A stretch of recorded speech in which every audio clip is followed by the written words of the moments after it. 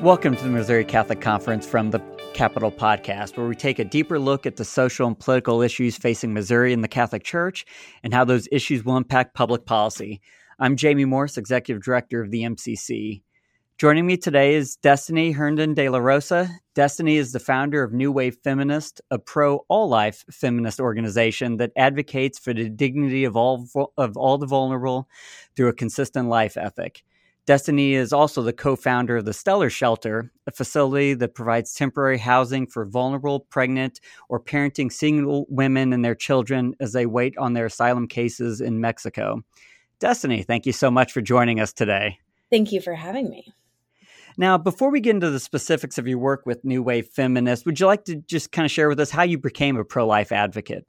I think I was born to be one. My mom was 19. She got pregnant with me when she was at the University of Texas in Austin and could have easily had an abortion, and she didn't. And, so kind of growing up with that as the model, realizing that at the time, that was just my life. I thought that was normal. Like, you get pregnant, you have a child, but then realizing all the struggles that she incurred. And I think that's also kind of what built up this feminist part of my pro-life, life ethic, was the fact that she had to quit school, had a couple failed marriages. Like, we struggled with, poverty and a lot of instability growing up. And none of that should have happened. If we were in an equitable society, she would have been able to continue her education and really set both of us up for just a better quality of life. But because we don't live in that world, and there's still a lot of progress that needs to be made. And then on top of that, when I was 16, I became pregnant myself, like continuing that cycle, which if anybody knew better than to do that, it was me, but found myself in that same position. So I've kind of been on both sides of it, as the unborn child and also like the scared woman. And I think that is, kind of what's led to our activism being a little bit unique. We don't focus a lot on the laws. It's much more, why was my mom able to choose life? Why was I able to choose life? It's because we had our basic needs met. We had community, we had family. And so how can we provide that for other people in the same type of situations? No, and I think that brings up a good point too. You mentioned kind of the feminist aspect of it. And, I think today a lot of people don't immediately think feminist and pro-life are descriptions that go together, at least politically these days. But, can you explain how these things shouldn't be in conflict with each other? Yeah, to me, it's the most consistent feminist belief because, as feminists, we believe in bodily autonomy. But when does that bodily autonomy exist? I would say at your most vulnerable points, when you are truly, this innocent, vulnerable, unborn child, your bodily autonomy should be intact as far as being protected from violence. So from the moment your body first exists, I think it should be protected. And then also, we talk about kind of patriarchy. I think a lot of times people think that means we hate men, which is not true. I love men. I've made 2 men with my feminist body, so big fan of men. But it's more the fact that we have a society that was built by men and for men, and a lot of times it doesn't accommodate female fertility. And so when we're looking at, the structure of patriarchal society, that a lot of times was might makes right. Females are weaker, and so they're our property, and they were kept vulnerable for all these years and treated however anyone wanted and discarded. And the fact that now we've, as feminists, the modern feminist movement, kind of taken on more of a patriarchal stance where we're doing the exact same thing to the unborn child. It's the epitome of might makes right. Because I'm bigger, stronger, you're weaker, more vulnerable. We can, discard of your body and your being. It doesn't align with my feminist views. No, and I think it's fair to say you've probably, have you received blowback from either side of the spectrum on this, whether from the pro-life side or from the feminist side? I know there was a dust up a while back with the Women's March. Are you the only group that has marched in the Women's March and the March for Life in DC? I think there were a couple others. And yeah, I was actually going to make the joke that, no, we're incredibly popular. Everywhere we go, we're so popular. Yeah, it's definitely... abortion has become synonymous with feminism, modern feminism, which is crazy because that's not the history of, the suffrage movement and the feminist movement at all. But in the last, since really the 70s, it kind of started becoming so intertwined with abortion. And so when the Women's March took place in 2017, we were a sponsor for 4 days. And it was wonderful. And I'm not going to lie, I was shocked that they let us in. I filled out the application to be a sponsor, and I'm like, while we oppose abortion, here's all the things we agree with you guys on. And I don't know if they just rubber stamped us or what, but we were up on the website. And the check cleared for the sponsorship, yeah, and off you go. And then like the Atlantic and a couple other places, started kind of writing about it. And then feminist Twitter lost its mind, and they were like, how dare you let these anti-woman, like disgusting pro-lifers in? And it was the best thing that ever happened to us. It really put us on the map. I did like 200 interviews in a 2-week period of time, real baptism by fire for me, learning how to present our message and do elevator pitches.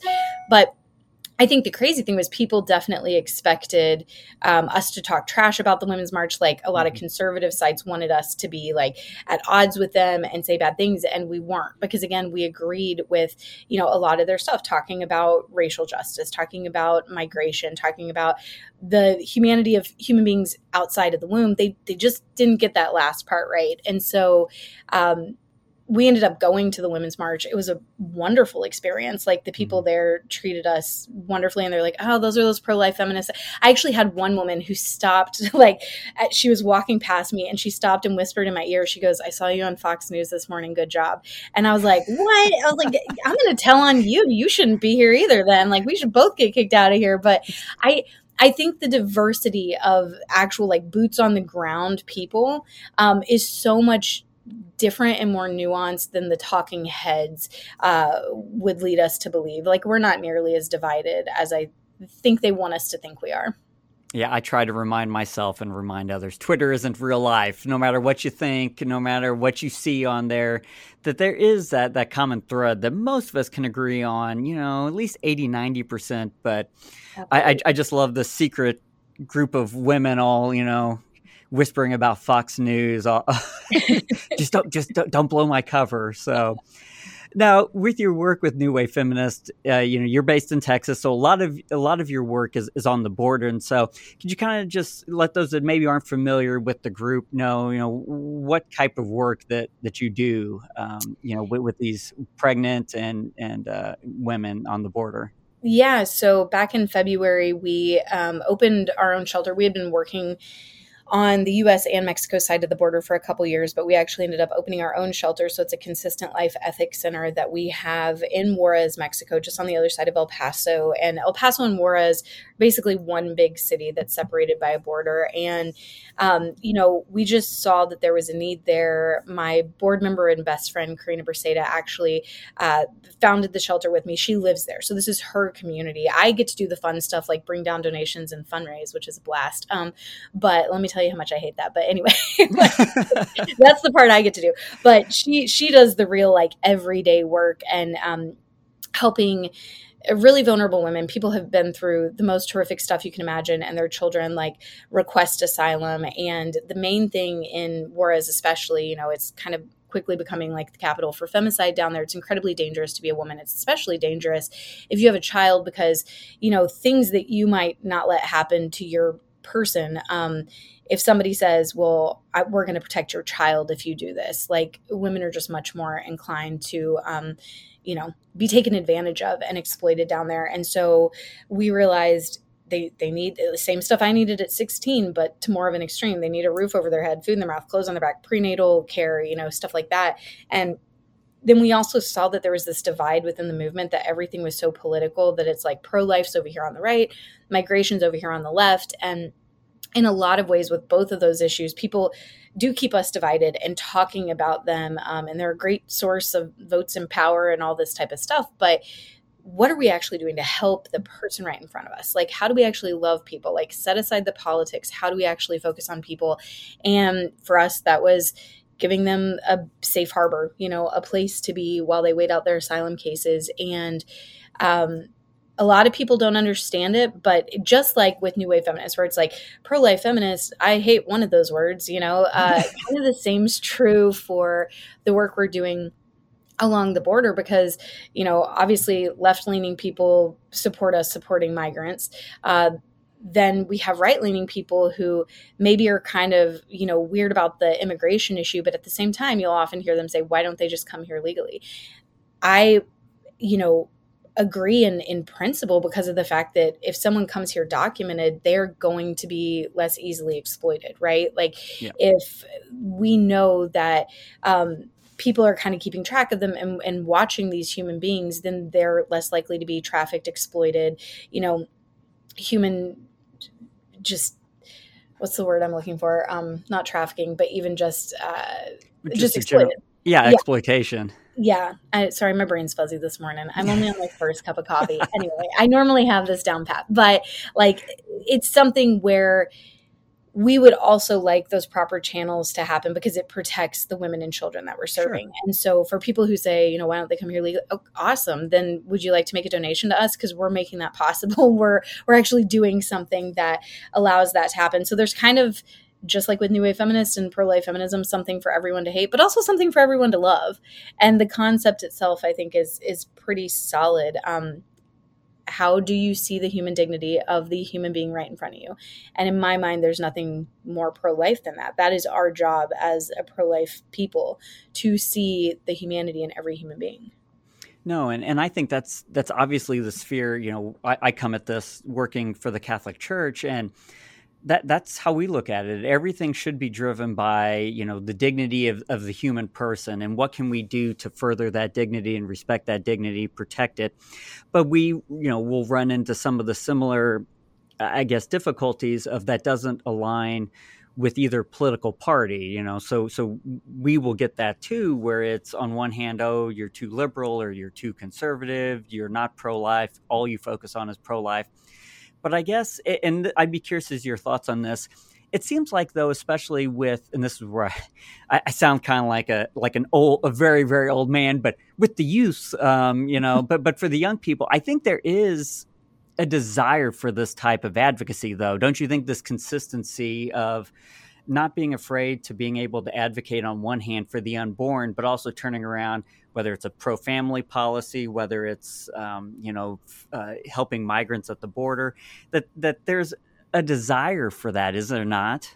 Yeah, I think there absolutely is. And I think that if you're being truly consistent, womb to tomb pro-life, you're not going to fit comfortably in either political party. Like, I'm an independent.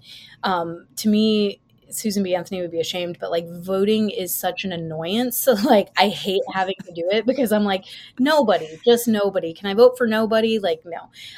And so you kind of have to pull things together and say, okay, which system, which candidate can I work within the confines of what they're doing and challenge them to be more consistent, right? And it's never very neat and tidy. I wish it was, but it's not.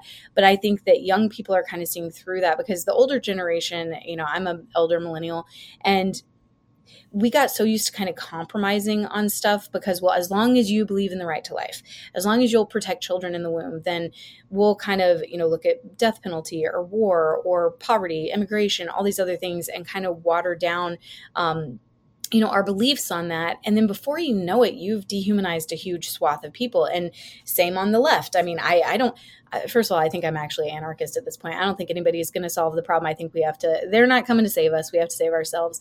So that's why, like I said, voting, politics, all it's an annoyance. It's something that it's whatever, but that cannot be your form of civic duty at all.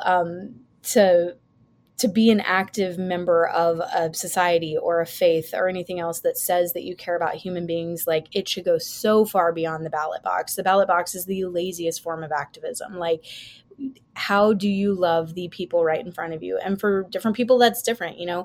People in your community with disabilities, people who are elderly, like the single mom on your block who, is up at 3 a.m. with a colicky baby. Maybe it's a matter of like going over there and sitting with her child so she can take a shower or taking her a meal. Like, how do you actually put your pro-life beliefs in action? Like, it has to be a verb. Like, and none of that has to do with what bumper stickers on your car or how you vote. Well, and I mean, I come at this, obviously, we do work the public policy side of it, and we do work on the legality, and that is important. And same thing with the Dobbs decision, and you and I have talked prior about this, that, Roe was an unjust and poor legal decision. It needed to be overturned, but that's just the beginning of the story now. That the true work goes on, and I think you were the one. I'd read that when the Dobbs decision had leaked, had kind of indicated, and you weren't the only one, but that the country wasn't ready for the overturn of Roe. And, I guess, could you kind of explain what you meant by that? And do you still hold that, a year out now from the Dobbs decision?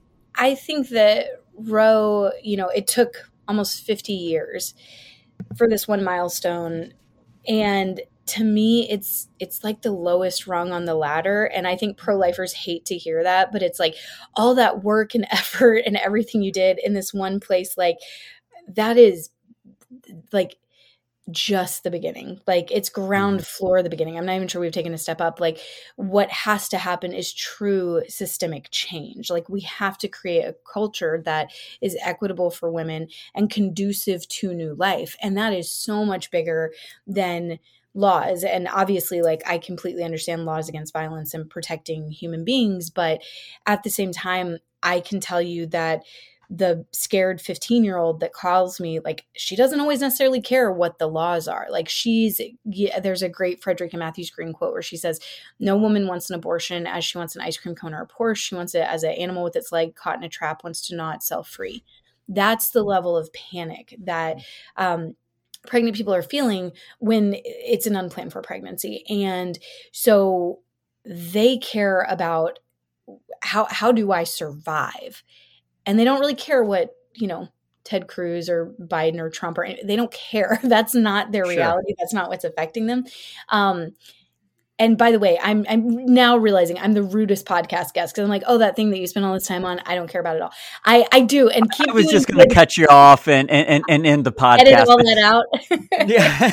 Keep doing that. I think that the systemic thing, and here's where I do think like the legal side of stuff and policy makes a huge difference is, my mom always said it's not enough to be against something, you have to be for something. So what policies are we working towards that are for women, for unborn children, paid family leave, pregnant worker protections, like things like that. And the frustrating thing is it is more left-leaning people who are pushing a lot of these policies and they want to slide abortion into all of these bills.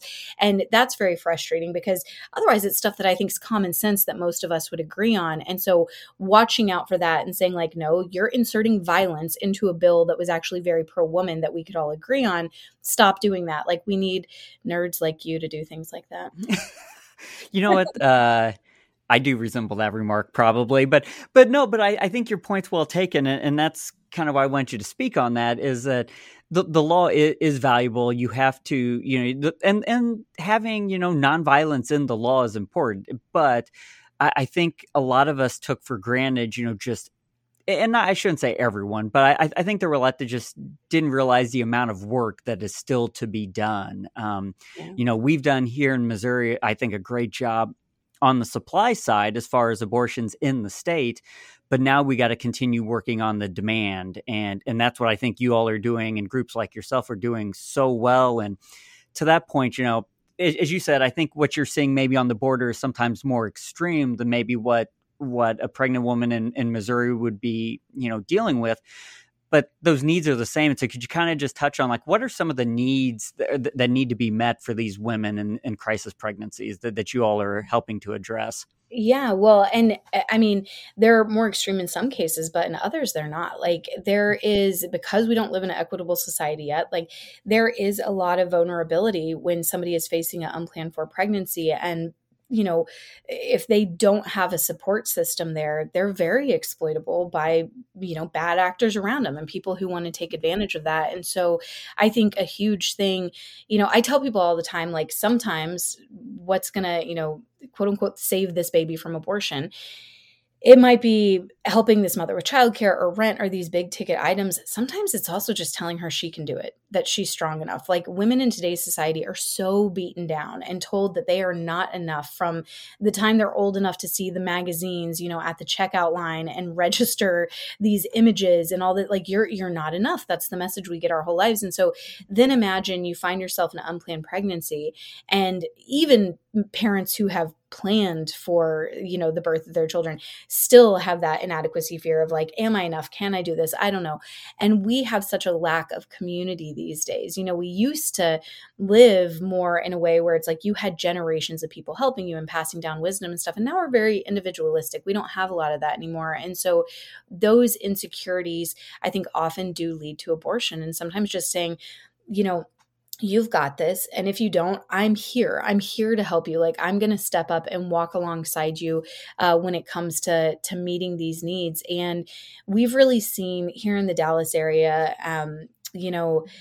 kind of a more affluent community, and in rural areas, you have an even less access to resources and supplies. But I had a pregnant mom who literally was going to be sleeping in her car. Actually, she wasn't pregnant at the time. She had a 2-year-old, but was going to be sleeping in her car with her 2-year-old. And even just looking at the shelter systems, like in Dallas, like a very large town, it was just everywhere was at max capacity. There were all these like restrictions for, age limits and things like that for housing at maternity homes and stuff. And ultimately what ended up happening was it was somebody from our community who stepped up and was like, she can come live with us. We have an extra bedroom. She can stay here. And then she also had the benefit of like that built-in family for a while that was actually like walking alongside her. So sometimes it's big stuff like that, literally like including somebody in your family and housing them. But like I said, other times it's helping somebody, especially if, somebody has a prenatal diagnosis of a disability. That can be really, really overwhelming for a lot of couples, especially single parents. And being able to know that somebody else is going to walk with them through that is going to cause them to choose life against termination. People just need to know that they're loved, and they're loved really well. Yeah, no, I think that's well said. And, I guess before I let you go here, I did want to bring up, just kind of making a little bit of a left turn, is, you're pretty public, that you're agnostic. We do appreciate you coming on the Catholic Conference podcast, but is it fair to say that in your work over the years with pro-life that you've kind of developed a little bit of a interest or devotion to Our Lady? I have, because as an agnostic, when it comes to science and biology and, all of, like, I acknowledge the reality of these things. And we started having, as we were looking for our shelter, just the weirdest coincidences where Our Lady was popping up and all these like super, like I could write a whole book about it one day.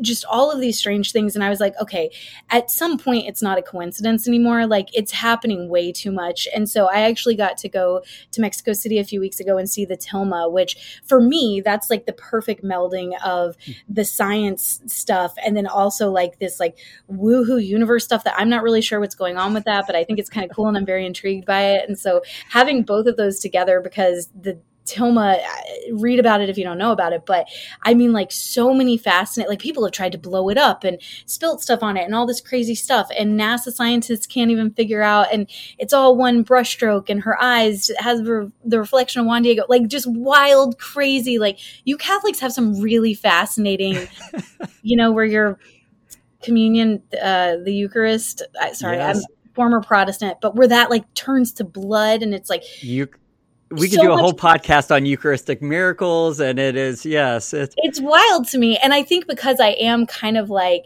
I grew up with a faith, and I'm sad that I don't have it anymore. But I'm kind of having to like rebuild, and so I'm just looking for the tangible stuff that you can hang on to and be like, okay, this is unexplainable.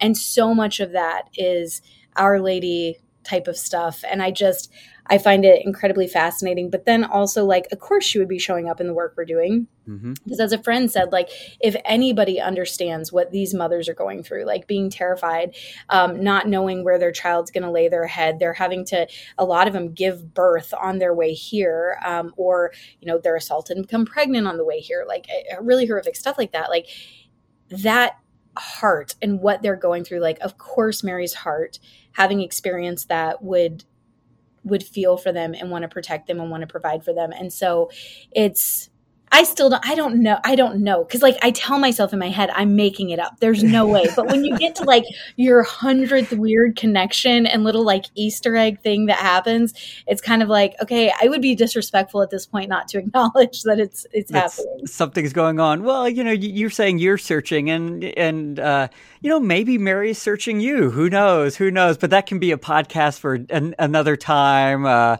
But no, we do very much appreciate your work and appreciate you taking the time to talk with us today.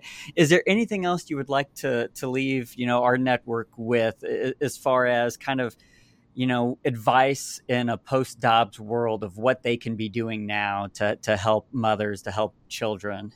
Yeah, I mean, be open to the opportunities right in front of you. And I don't know, say a prayer, meditate on it, whatever you do, but like, just let the universe know, let your higher power know, I'm open to this. And you'd be shocked how much it's the checkout person at TJ Maxx who randomly tells you they might be pregnant. Like, I have just had the weirdest encounters. I don't know if I give off a vibe or what's happening, but people come to me for stuff like that. And then I'm able to actually help in those situations and just support women and children and families better. And so I think, be careful. It's like that thing where they say don't pray for patience, because then you're going to get a whole bunch of opportunities to learn patience. Yes. It's definitely one of those type things that you send out. But once you do it, you will realize the opportunities are everywhere to go beyond just, hey, how are you? I'm fine. Okay, let's move on. But actually like to have in-depth conversations with people and see what they're struggling with and offer some of your own gifts to help